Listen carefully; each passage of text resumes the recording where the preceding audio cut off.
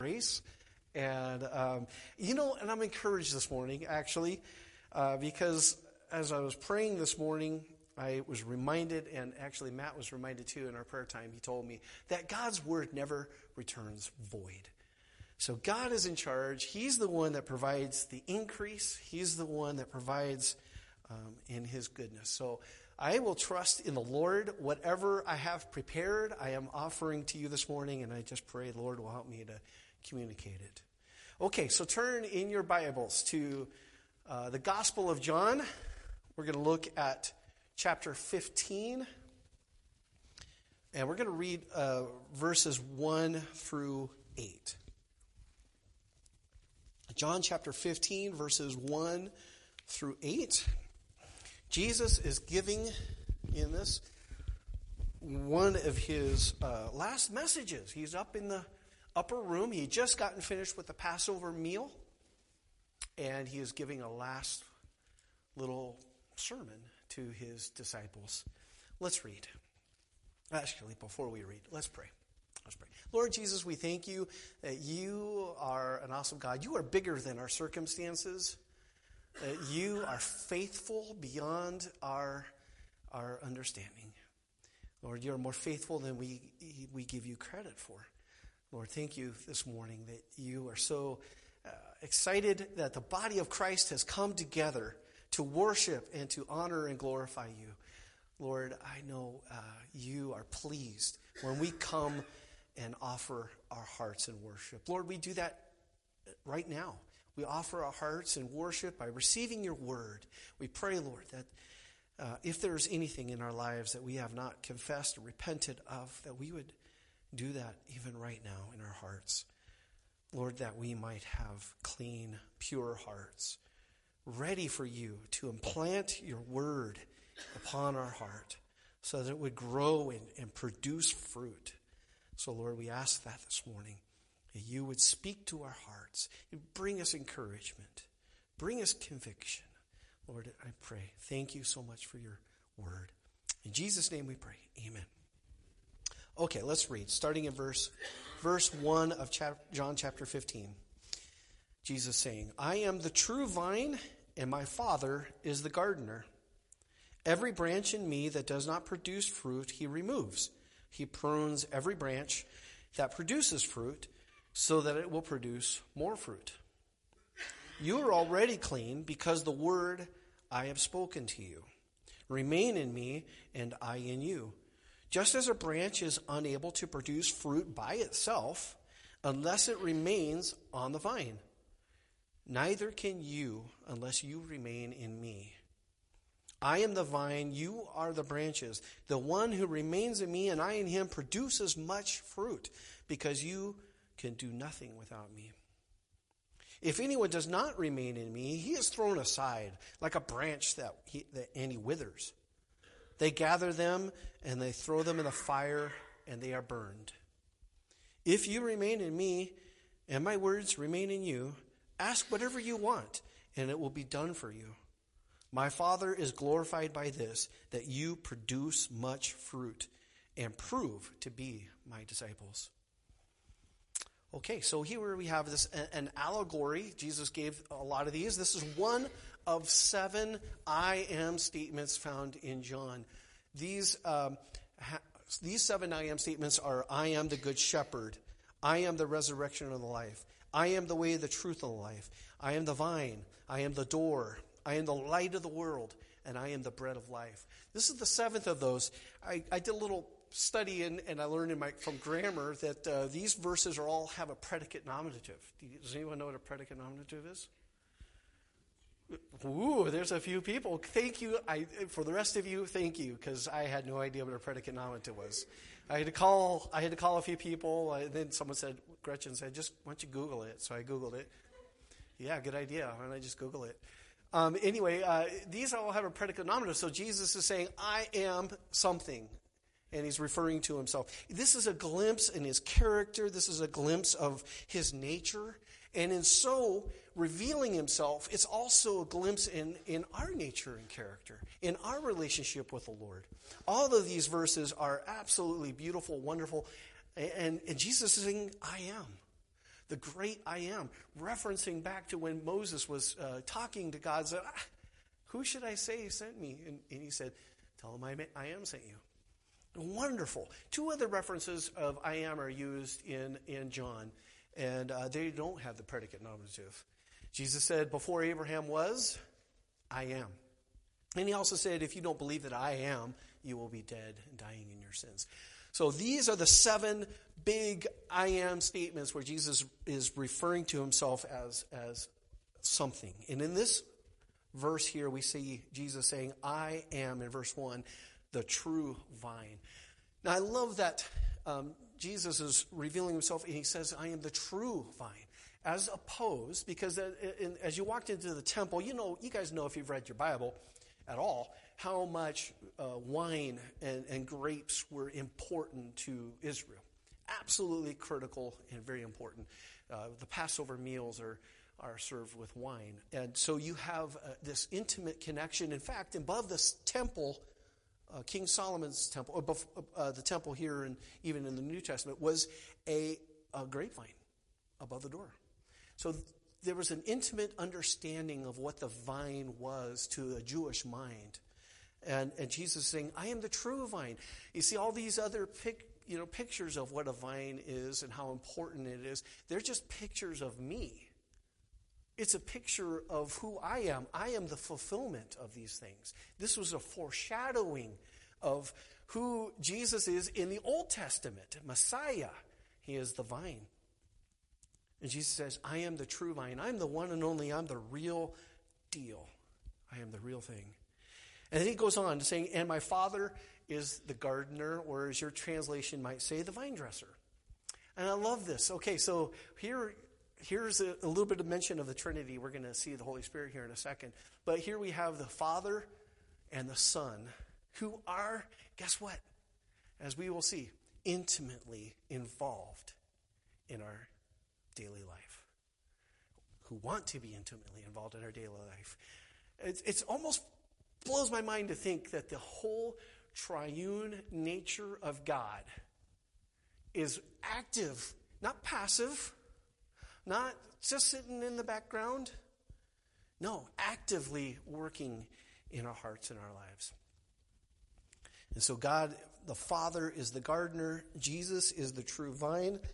We come to verse 2, and we see Jesus describing the branch. And guess who the branch is? That would be us. We are the branch. The branch is the thing that comes off the vine. Have you ever seen a grapevine? Now, we're tomato farmers. We farm a lot of things, but we have a greenhouse that's full of tomatoes. And it's the same principle. We have a main branch or a vine that comes up out of the ground, and then you have these branches that come off of it, and off those branches is where you get your fruit. And so Jesus is describing us. We are the branch. He is the vine. So you're with me so far on this, right? Okay, so we are a branch. Every branch in me that does not produce fruit, he removes. Okay. Yeah, that's being a good gardener, isn't it? You got a branch going, and it's big, and it's sucking the energy out of the plant, and it's green and healthy, and everything about it, the plant looks healthy, and you may even have other branches in this vine that are producing way fruit, but good fruit, and then you have this one branch that's not. Guess what? You got to prune that branch. Get rid of that branch. We do something called suckering, and they call it suckering in when you harvest grapes too. And they go through and they find off the main vine, they find all the little tiny branches that are just kind of starting off. And what's going to happen is that the energy will go to growing the foliage, but you're not going to get the energy going to the fruit. If you don't prune it, you're going to get small fruit, really small fruit. And so you've got to say, okay, this one's going to produce good fruit. But this little guy right here, he's going to grow, and he's going to suck all the energy from this fruit up above it. So we're going to take that out. And that's what pruning does for your, here in this case, to your grapes. Every branch that produces fruit so that it will produce more fruit. So I want you to see the progression here in verse 2. You have things that don't produce fruit, and you remove it, right? You see that? No fruit. Then you see fruit, and then you see more fruit. So that is the process that God is working in our lives to produce fruit. Let's look at verse 3, because I want to go back to verse 2 a little bit here. Verse 3, you are already clean because of the word I have spoken to you. So Jesus is differentiating. He's saying to his disciples, listen, you guys are already clean. Remember when Peter came and he said, Jesus sat down to wash his feet at the Last Supper? You guys remember that story? And what was Peter's reaction? What? No, I need to wash your feet, Lord. I want to wash your feet. You shouldn't be washing my feet. And then Jesus says, no, all you need is just your feet washed. And Jesus said, well, then wash every part of me, obviously referencing a spiritual side of that. And he says, no, you're already clean. You're already clean. So Jesus is kind of hearkening on that last message, and he says, you guys are already clean. These are folks that are already, Judas has already left at this point. He's already gone out and left them. And so he is saying, you are my disciples, you are my children, you are my brothers and brothers here. So you are clean already. So I want to make sure that we understand allegories are kind of sometimes tough to completely get all your theology out of, because we got to be careful because they're an allegory, and Jesus isn't meaning them to be perfectly. And so if you read these verses, you can say, I guess it's possible from these verses for someone who has confessed Jesus as their Lord and Savior, has repented of their sin, then this, right there is saying that they can be thrown into the fire or they can be discarded and they're worthless.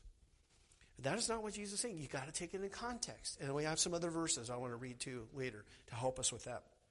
Jesus is saying, he's differentiating. He's saying, you are already clean. And if you here have made Jesus Christ your Lord and Savior, you have in your life, and you've repented of your sin and confessed him as your Lord and Savior, and you know there's nothing good in you by yourself that can earn salvation, then let me tell you, Jesus is not referring to you. He was referring to you as being already clean. You were already clean. So I wanted to make sure we differentiate that. Let's continue on. Verse 4. Remain in me, and I in you, just as a branch is unable to produce fruit by itself, unless it remains on the vine, neither can you unless you remain in me. So now Jesus is, your verses might say abide. Do you have your verses say abide? That remain, abide. But the word there is really important to understand because this is the same word where we get the word tabernacle. Tabernacle means to remain, abide. And so Jesus, some translations will even render it that way, tabernacle here. And that's a really cool word when you understand that we have the Holy Spirit in us. The Holy Spirit abides in us. This is the same word. He is tabernacling inside of our hearts, inside of our lives. And we are a temple, the Bible tells us. We are a temple of the Holy Spirit. And so we are to also remain and or abide. Now, it's interesting. I want to say this. The fact that Jesus is telling us to remain should infer something to us. What do you think? What does that infer? Huh? If we are to remain, he's encouraging us to remain, what does that infer? What's that? I can't hear you. We're there already, but yes, it infers that there are times when we may not remain. We may not be abiding. He's encouraging us, remain, hang in there, stay with me, right? Okay, so there is a possibility as a Christian that we can be working in our flesh, that we could be so disjointed, disconnected from God, not being in his word, not being in prayer. And so many Christians decide not to fellowship, especially nowadays after COVID. So many Christians are not attending a fellowship. Let me tell you, when you do that, you are robbing God of his fruit. you are robbing God of his fruit. And guess what? There'll be some pruning in your life. Sometimes that pruning, I should say always, that pruning is not comfortable, it's painful. But it's necessary and it's good. So Jesus says, remain in me and I in you, just as a branch is unable to produce fruit by itself. Now this fruit, I wanted to mention here too, this isn't just, simple fleshly good works. We're very capable of operating in a capacity in our flesh where we could do nice things for people, but they're not producing spiritual blessing. They're not producing spiritually because we're operating within our flesh. Maybe we have ulterior motives. Maybe perhaps we want to be recognized. So we do these works and we do these things so that people can pat us on the back and say, hey, wow, you're a good guy. Yeah, those things are not going to be beneficial to us. Those things are not spiritual in nature and they won't produce fruit. This fruit that's mentioned here is spiritual in nature. It's the things that we do when we are abiding in Christ. And then his life is flowing in us. And then it flows out of us. And how it flows out of us when we're abiding is it produces fruit. And we just are doing things spontaneously for God as he leads us in our life. And then he is reaping the benefits as we are producing fruit. So remaining in Christ is the very first and foremost understanding here in verse 4, and then the fruit. We will produce fruit. But the fruit cannot be produced if you're not a Christian. If you're not a believer, you cannot produce spiritual fruit. We all know the spiritual fruit that's referenced there. The fruits of the Holy Spirit are mentioned in Galatians 5, 22 and 23, aren't they? And remember, those are love, joy, peace, patience, kindness, goodness, faithfulness, and self-control. Those are the fruits of the Holy Spirit. So there's the Trinity. Remember I said there was going to be a Trinity here? So the Father is the gardener, the Son is the vine. Guess what the fruit comes from? The fruit comes from the Holy Spirit. This is the Holy Spirit in action within our lives and how it manifests itself to the world, to each other, to our brothers and sisters, and to the world is through the fruits of the Holy Spirit. The Trinity at work in our lives every day. So verse 4, unless it remains on the vine, neither can you unless you remain in me. We will wither spiritually if we do not abide in Christ. So I want to kind of hunker down on that concept of abiding in Christ because I don't know about you, but sometimes I work in my flesh and I say, I've got to do something. And I'm kind of psyching myself up spiritually to go do something. If you guys are ever an athlete, do I have any athletes ever in here? Football players, baseball players, wrestlers? Believe it or not, yes, a long time ago, I was an athlete. I know, it's hard to tell now. But yes, I used to be an athlete. And I was a swimmer. And one of the ways we used to psych ourselves up and get ready for swimming was we get up to the blocks and we get up there and we would slap our biceps up against our arms and we would relax and we do all this stuff. And you're shaking out your leg, this one. And you're supposed to be loosening up, but really you're just psyching yourself up is what it is. And you shake this leg, and you kind of, you're getting all, you're getting psyched up. You're saying, I'm going to win. I'm going to swim the fastest, 150 meter, whatever it is, that I can swim. I was a breaststroker and a freestyler. Those were my two best, but I also swam IM too. So you're psyching yourself up, and you see this in like weightlifters, when they're getting ready for the deadlift or the bench press. And I've even seen them like hit themselves on the head really hard, and they snort some smelling salts in their nose, and they're just really trying to get themselves mentally. You've done that before, and you're really trying to get yourself psyched up. Okay, let me tell you this right now, folks. That is not the Christian life. That's not what it means to abide. You cannot get to the place of abiding by just willing it on your own. This won't happen. How do we abide? Abiding is how it's an everyday, it's an everyday priority. It's saying, Lord, I want to spend time with you today. I'm going to read your word. I'm going to be in your word. I'm going to be in prayer. And it's an everyday process. You don't have to jump into who was that missionary who had the orphanage, hon? This amazing prayer warrior and faithful man. Who was it? He was in England. Huh? George Mueller, thank you. We don't have to go from where we are to all of a sudden being George Mueller or something, right? Okay? No, it's a lifelong process. It's a God working in our hearts, and as He is washing us in His Word, and as we are spending time in prayer with Him, there's a transformation that's taking place as God is taking us, and we are abiding in His Word. So don't kick yourself if you think, I can't spend 3 hours a day. Start off small. If you're not spending any time with God every day, start off small. How about this even? We all, if you're like me, you think of someone. You're thinking of someone in church. You're thinking of someone in your family. And you're thinking, they're really struggling and going through. And then I'm like, stop thinking about it. Let's pray about it. And then I stop. And I'm still working. I'm still doing things. And I'm praying. I'm praying for people. I'm praying for my family. I'm praying for you guys as God brings you to my heart. And that's part of that abiding also. It doesn't have to be just a set time in your schedule every day.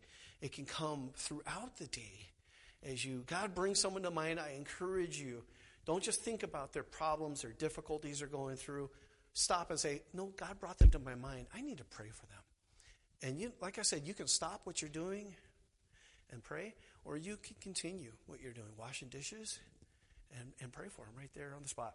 Abiding in Christ, it's going to be a natural event that comes out of prioritizing our Lord, spending time in His Word, spending time in prayer, spending time with God's people.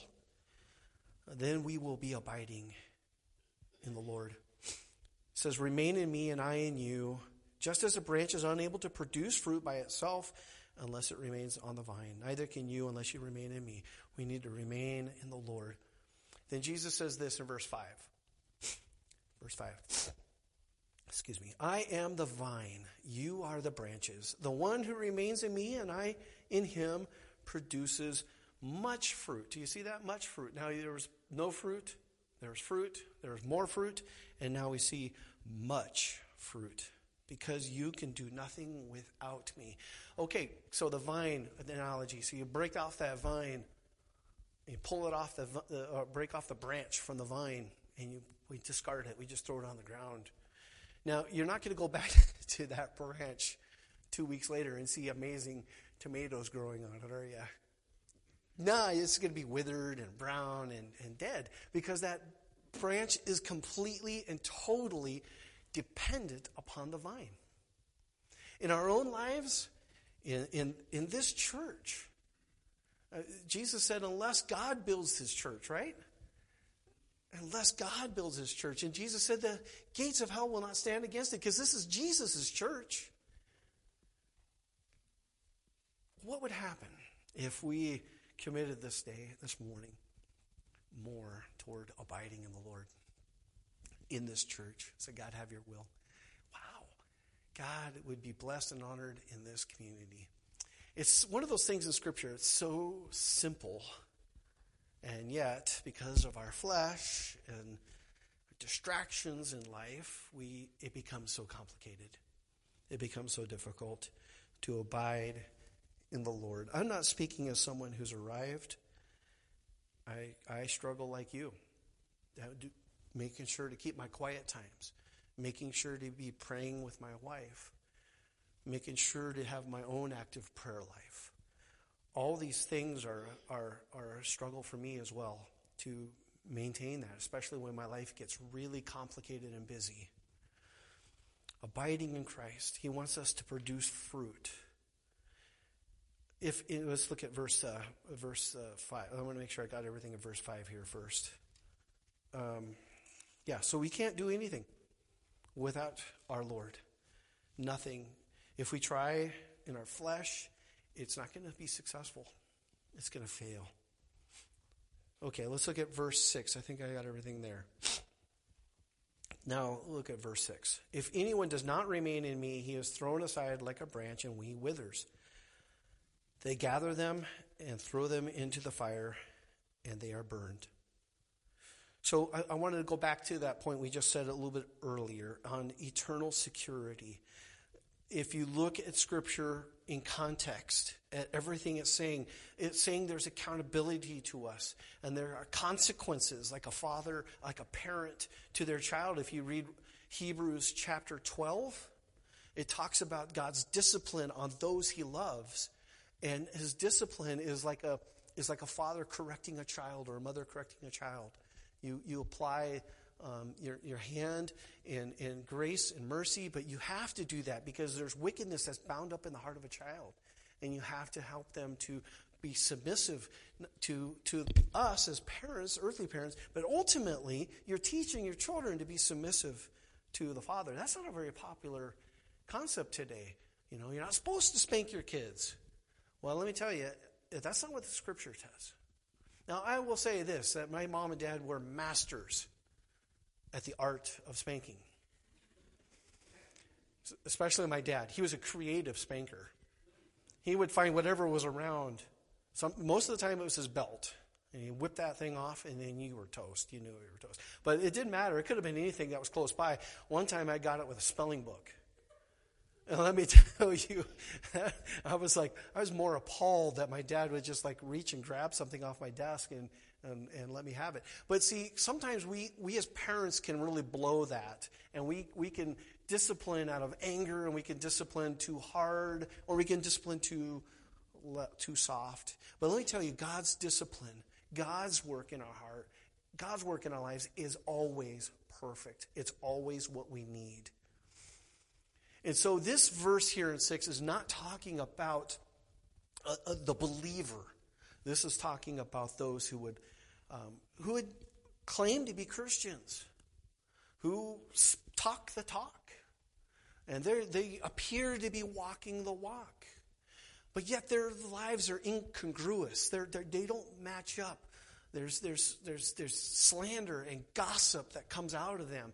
There's blasphemies against God's character and nature that come out from them. And Jesus says, for those, they will wither. They will be burned. But for the believer, we have promises. I want to go to that. Turn to Romans chapter 8. Save your spot there in John because we're going to come back to it. But turn to Romans chapter 8. And this is such an encouraging few verses. I'm just going to read it all.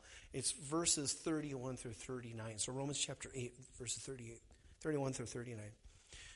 What then are we to say? This is Paul talking. I know we're missing a lot of context, but let's read on. What then are we to say about these things? If God is for us, who can be against us? He did not even spare his own son, but offered him up for us all. How will he not also with him grant us everything? Who can bring an accusation against God's elect? God is the one who justifies. Who is the one who condemns? Christ Jesus is the one who died, but even more has been raised. He also is at the right hand of God and intercedes for us. Now here we go, verse 35. Who can separate us from the love of Christ? Can affliction, distress, persecution, famine, nakedness, danger, or sword? Verse 36, as it is written, because of you we are being put to death all day long. Are we counted as sheep to be slaughtered?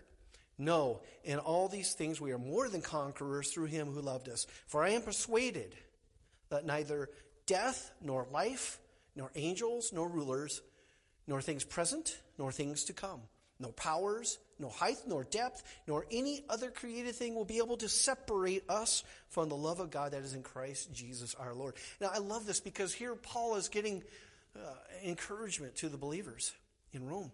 And he's saying, look at these things, nothing. He's covering all the bases, it seems like, right? But it's like in verse 39, he says, well, in case I missed anything here, it says here, nor height or depth or any credit will be able to separate us from the love of Christ. He says, nor any other created thing. There's nothing. Nothing can separate us from the love of Christ. And that includes us. It includes us. That's based on God's sanctifying work, his justification. These are principles that are found in Scripture that are encouraging, that strengthen us, that should strengthen. They're not a license to commit sin. They're meant to give us an encouragement, to give us hope. The word hope there in the Bible is not simply just, I hope someday I'll go to heaven. No, the word hope is completely different. It translates different into English. It is a solid assurance. Paul even refers to it as an anchor. He says we have this hope as an anchor to our soul. He says that in Hebrews. So these are things that are solid. And then my wife mentioned her favorite verse is Ephesians 4:30. So turn to Ephesians 4:30. Now there's a lot more verses on this. And I just kind of prepared a little bit, not very much this morning. And, these are things that are you should discover for yourself in the Word. And be encouraged as you look at God's promises. Now, is it possible for us to sin? Of course. Is it possible for us to blow it and make bad mistakes? Yes, because Jesus is saying, abide in me. And if we're not abiding in him, we're going to be withered. And when we're withered, we're going to make some bad choices in our lives. Now, in verse 30, let's look at this. And don't grieve God's Holy Spirit. You were sealed by him for the day of what? Did you read that? The day of redemption. What day is that? Is that tomorrow? Well, it might be. It might be. No, it's to the end, to the very end. When we cease in our struggles, when we are done with our times and tribulations, the day of redemption, you are sealed by the Holy Spirit. Be encouraged, believers. Live your life in faith and joy. Don't be discouraged by the world that says there's some sort of ability in me to maintain my salvation.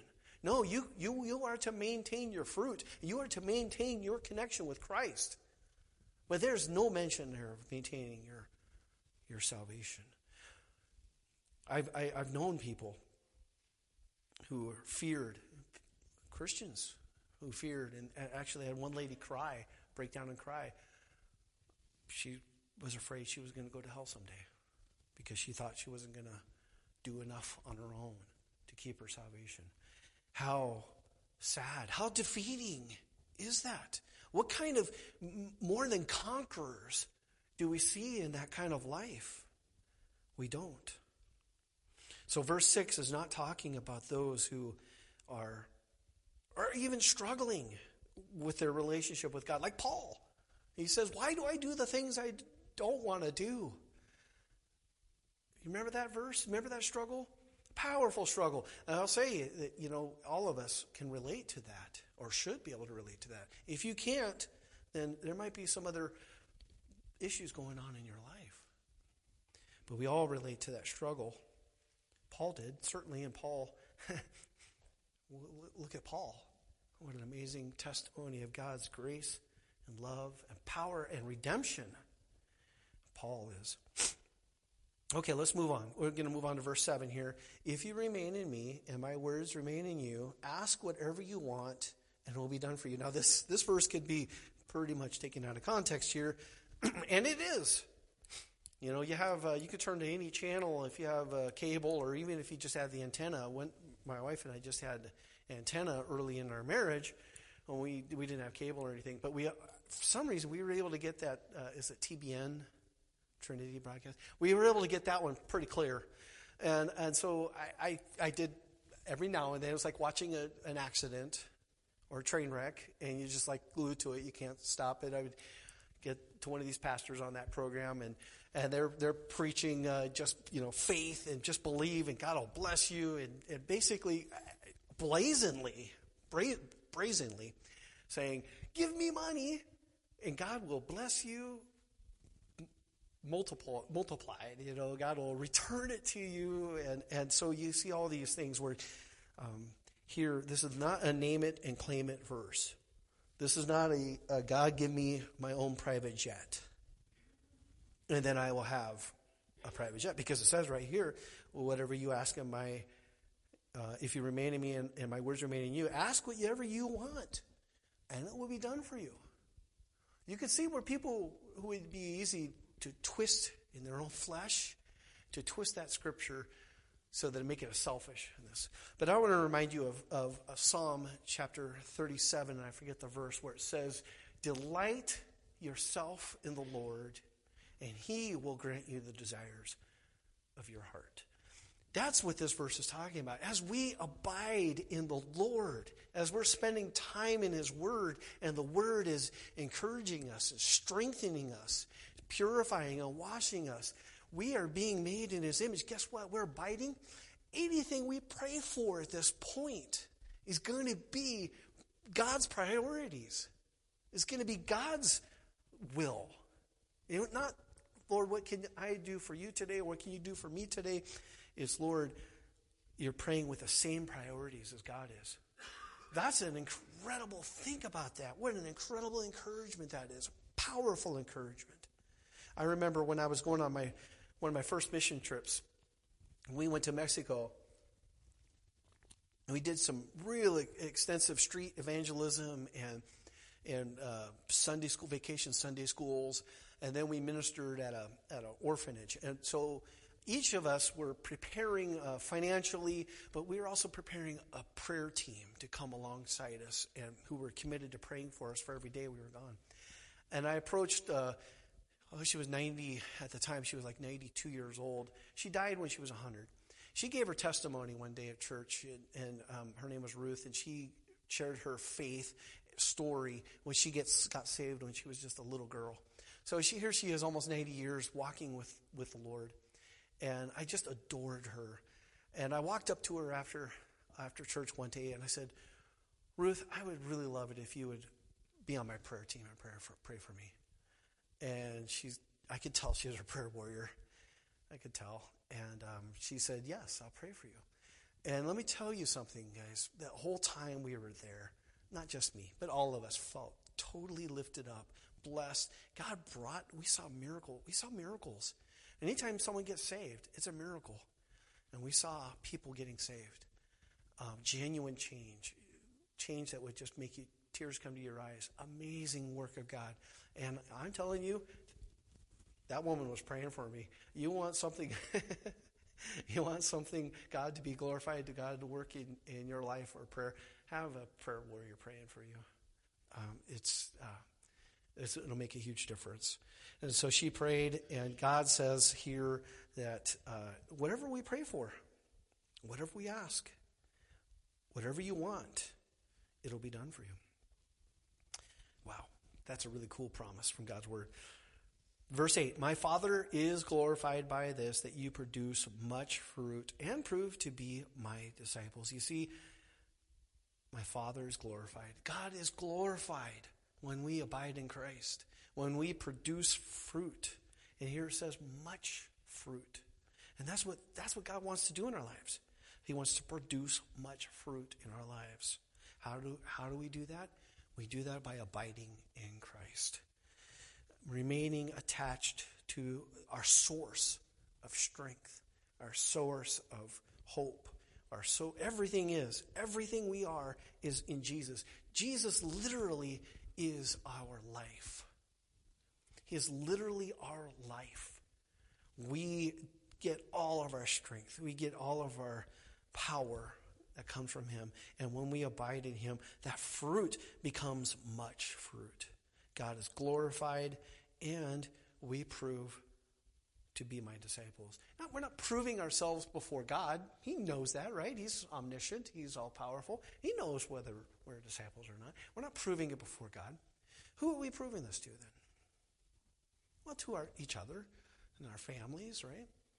But remember what Jesus said. They will know you are my disciples by your love one for another. One of our greatest evangelical tools that we have at our disposal is not Vacation Bible School, as great as that is, and it is, or Awana, no, it's loving each other. Loving each other. We do that by abiding in Christ. It's not one of those psyche things. Oh, I got to love Bob. I got to love Bob. I know I can love him. I can love him. No, I love Bob. I do love Bob. That's why I picked him. I love you guys all. But let me tell you, it doesn't come from our flesh. It comes from the Lord. It comes from His grace, His strength. Okay, let's pray, and then we'll get ready for communion. Lord, thank you so much for your word. Thank you for the encouragement of your word. Lord, it is so simple. And we like to complicate things. But Lord, it's so hard to produce, not results, but for us to follow you, to abide in you. And we are so easily distracted. Our hearts are so easy to forget how quickly we want to default to our flesh. Oh, Lord, forgive us for that. Help us to abide in you, remain in you, so that we can be a light to this community, a light to this world, that we can produce fruit that brings you glory. We thank you and we praise you in Jesus' name.